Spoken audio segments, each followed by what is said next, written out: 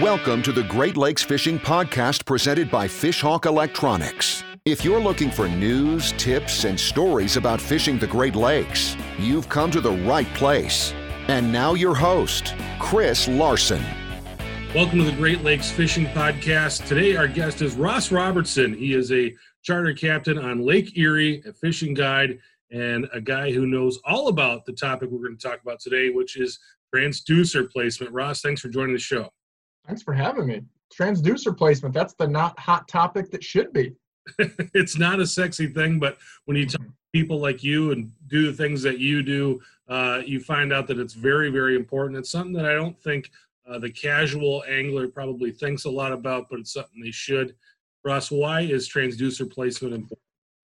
I mean, I can tell you stories, man. I mean, just backing up a hair bit, I've done walleye schools where we, focus on the electronics section, and you get guys that come up and say, hey, man, my brand X electronics are junk. And, I personally run Humminbirds, and they're talking about, hey, I should buy a Humminbird. And, there's a lot of good electronics out there, and you go look at the back of this guy's boat, and I've literally seen where the transducer has been up 45 degrees because the guy said, well, yeah, it'll hit stuff if it's down. The guy doesn't even have it in the water, he says, why am I marking, I'm in 900 feet? And it's your eyes and your ears. If you don't provide that signal in the right location, you can't it doesn't matter what kind of screen you got. It doesn't matter if you got mega imaging or anything like that. You've got to give the eyes a chance to do its thing. So what's the number one tip that you have for people when they come up to you and say they're not sure if they have it right? What's the number one tip that you give people?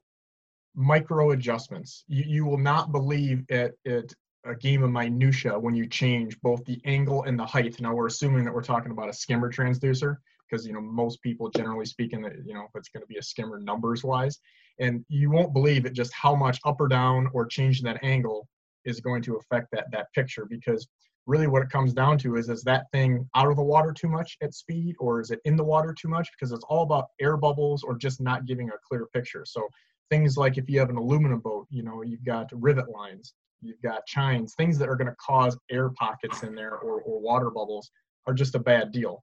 Drains, things coming off your boat. And there are certain boat manufacturers, I'm lucky, I've got a Ranger, they build that boat to have transducers put on it. I've got 4 in the back of my boat just because I test different things and do different things. I primarily just use 2, but they've got a lot of really good placement areas, for that. And some boats don't, and you have to get a little more creative. Yeah, where should people mount their transducer when they're looking at the back of their boat and trying to figure out where to put it? Where do you recommend? What are some things that people should look for and things that they should study before they start marking places, spots out? Well, so I run a Ranger 622. It's a fiberglass boat. But even with that, there's another guy maybe in Minnesota that's going to have a 622, same boat, and he's going to want to have a different setup because of what he's doing. So really got to take into consideration what's most important to you. I primarily fish on the Great Lakes, so marking its speed is my deal. I want to narrow down water. So I put my transducer to the left of my big engine near the drain plug. And there's a lot of videos out there. You guys can go see exactly what I'm talking about. But, again, that's right where my kicker's at. So when I'm fishing, I'm not going to get as clear a picture with that. But for me, I don't care, and I used to put a transducer switch in and then have a transducer on the opposite side when I was fishing so I could see that little bit clearer picture. But I've kind of learned that stuff's not as important. I'm using my side imaging more when I'm actually fishing. And that transducer's on the flip side and it's up higher. So it's actually out of water when I'm running. So the big thing is just to consider everything that you have going on there, but then also be realistic. If you have trim tabs back there, you may only have one spot to put a transducer in. So you have to think about, what's most important to you. Maybe you have to use a combination of through hauls. Maybe you have to use a transducer switch. And depending on the manufacturer, like I know there's another manufacturer that a lot of guys use, and they're like 2-in-1 or 3-in-1 or whatever transducer is, just doesn't seem to mark as well at speed. It does everything, but it doesn't do that as well. And again, so that's important to me, but that may not be important to you or somebody else. Yeah, that's one thing that I found interesting. I did some Lake Erie fishing last fall, and here in Wisconsin and Minnesota, I'm kind of right on the border. We fish our inland lakes. We're not cruising around the lake at 30 miles an hour looking for fish. And that was the thing that really stunned me when I was out on Lake Erie last year, is that we basically drove around at 30 miles an hour looking for pods of fish before we even put lines down. Just interesting way that you guys do it. and that being able to see fish at speed is really, really important. It's a game changer. You know, some Minnesota guys actually taught me that game. Dave Hansen and Gary Roach. We used an old flasher back in the day, and it's like caveman technology when you think about it, because we had to stare at that thing and, you know, driving into, you know, potentially logs or waves and things like that, and you only have like 1 second and then it's gone. Where now we've got that nice memory. You know, I've got a big 12-inch screen. I can see that water column really good. I can see, you know, the last 5 or 6 seconds if I am, you know, looking for obstructions and such. So it's a lot safer too. But I mean, I tell people this to the blue in the face. They just don't listen. It's amazing, because it is absolutely something that can make you a better fisherman overnight. You know, me and you can jig fish together for 6 months and still maybe not even be any better, because that's kind of an acquired skill set and, you know, muscle memory. If you're fishing where there are no fish, you ain't gonna outfish me. I mean, it's plain and simple. So you want to do it if you want to try to find fish at 1 to 2 miles an hour, or you want to find them at 30, it's just simple odds. So there's really no one size fits all spot to mount a transducer.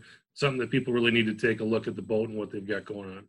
There's not. I mean, there are so many factors, and that's why, you know, it's not understood well, I think. And I can even tell you, there's a huge marine dealer right near me that a buddy just bought a boat from, and he had that transducer on a 45, or he didn't, but when he bought it, you know, I mean, we're talking about a very, very expensive boat, and, you know, very expensive electronics, and he had that transducer, the dealer did rather, mounted on a 45-degree angle.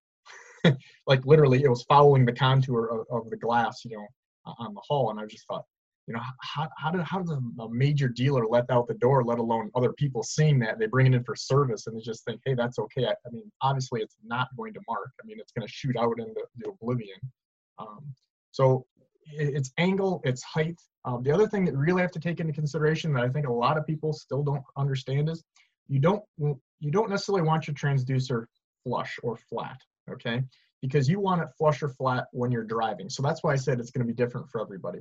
People always are giving me a hard time. I mean, I'll have my buddies, I've got a 400 horse on the back of my boat, and I generally don't drive much more than 25, 30 miles an hour on my boat, plain and simple.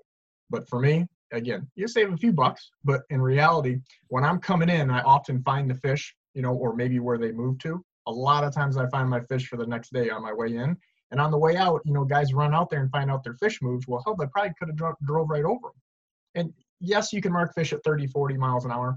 Realistically, I would say a good number would be 25 miles an hour if everything's set up that you're going to get the best picture, and you're just not going to miss too much because of interference, or just the fact that you're just, you know, angles as you turn the boat and such.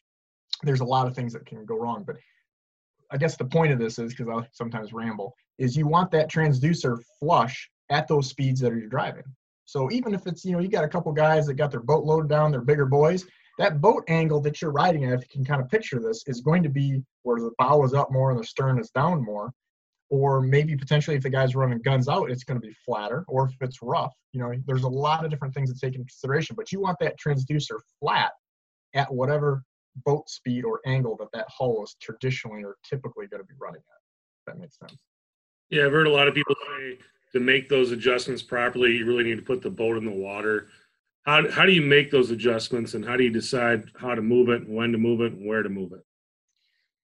Again, incremental stuff. You know, this new Pro Model Ranger, I've probably owned 20 some Rangers in my life, and I kind of got it down where they go. You know, for the most part, the 600 series, the back end hasn't changed that much as far as for what we're considering with transducer stuff. This new FS Pro model it's got a different back end, and it's got some trim tab options and things. It's got some flat spots where it used to be rounded. So there's more options, but I don't know what reason, I was getting some interference and I just wasn't happy. So I actually moved my transducer 4 times. Now keep in mind, I did take pictures of this, and you can't tell. You look at all 4 pictures, you can't tell which one is which, because it was just incremental. But what you can tell the difference on is the picture on my graph. Because, you know, when I started off, it just kept getting, you know, different and different. So I actually raised the transducer up a little bit higher than I've done in the past. But again, we're talking, you know, maybe between a 16th and an 1/8 of an inch, you know, and that much makes a difference, because it's no different than, I use the analogy with guys when they say that doesn't make a difference. I say, well, hang something below your boat, even put a decal on your boat, and then hang it a 1/2 inch below the water line, and see when that water constantly grabs that over miles upon miles. It'll rip that thing right off. It'll rip screws right out of your boat. So it's the same thing with a little plastic transducer. They're just that right amount of water flow going over, it's going to make all the difference. Yeah, I think probably the scariest thing for people when they think about putting a transducer on their boat is drilling into their boat. Do you have any advice for drilling and doing the actual mounting part for people that may be afraid to take a drill to their boat? Great question. And, I just dealt with this. That buddy of mine who I mentioned had the transducer on a 45-degree angle. It's a big boat, but it's a giant center console is what it is. And he's asking me, and I said, man, I don't know. We're talking about a game of minutia, and I'm not going to start drilling in your boat. So what we did do is we put a large transducer board on it, okay, and then we just figured that we can move that around. We've got that sacrificial board.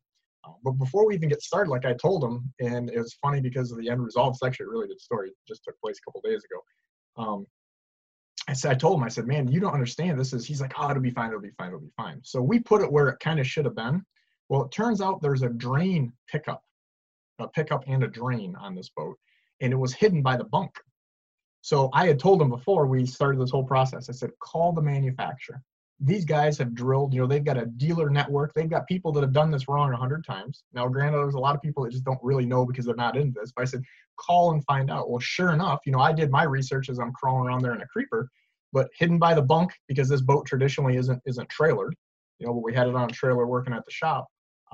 The bunks covered up these intakes and that was the difference. So we had to, move that thing over. Well, it's still red, and a lot of people may have been happy with that return. He knew from looking at my stuff, like, hey, I've got the same unit you do. I know I can get better results with that. So again, every boat is going to be different. It really is. And that's why consulting a dealer that knows what's going on, and don't assume they all do, just like anything else in life, but also the boat manufacturer. I think I probably would go to them before I would an individual dealer unless you're very confident with that. Because again, most guys at a dealership, let's be honest, they aren't fishing 200 days a year like I am, and they don't understand about reading at 30 miles an hour. Like they just want to see bottom. Hey, there's fish on there. That's a typical customer. I'm not busting chops, but that's just the reality. But if you want to fine tune that, you've got to take it to the next level.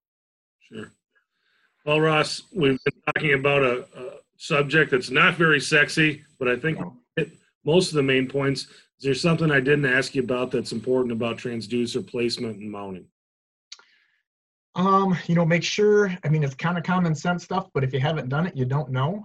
Make sure that, you secure your cables, because those things tend to grab stuff and they can rip it right off the boat.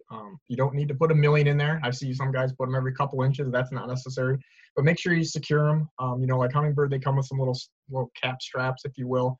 You can get those at hardware stores. They're very inexpensive, made out of nylon. And make sure you silicone all of the holes that you're putting in there, because I have had it where a buddy of mine forgot to, put a screw in the hole. He drilled an extra one. And I can tell you that boat, we thought we were going down, and it's this tiny, tiny pinhole. We never dreamed that that's what it was. And, just little things like this are the big things. And that's why I think people have problems with it, because they just don't assume that some of these things could actually be as big of a factor as they are.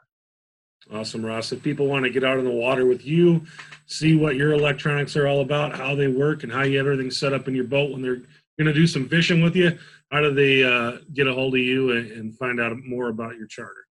Bigwaterfishing.com, all one word, bigwaterfishing.com. We're on Instagram, Facebook, YouTube, and all that good stuff, and lots of things at the Fish Hawk page too. Yeah, you've got a couple good videos on your YouTube channel talking about exactly this topic. So if people want to see this visually, what we're talking about, it's a good place to go, is the Big Water Fishing YouTube channel. Ross Robertson, thanks for joining the show today. Thanks for having me. Thanks for listening to the Great Lakes Fishing Podcast presented by Fish Hawk Electronics. For more information on fishing the Great Lakes, visit our blog at fishhawkelectronics.com.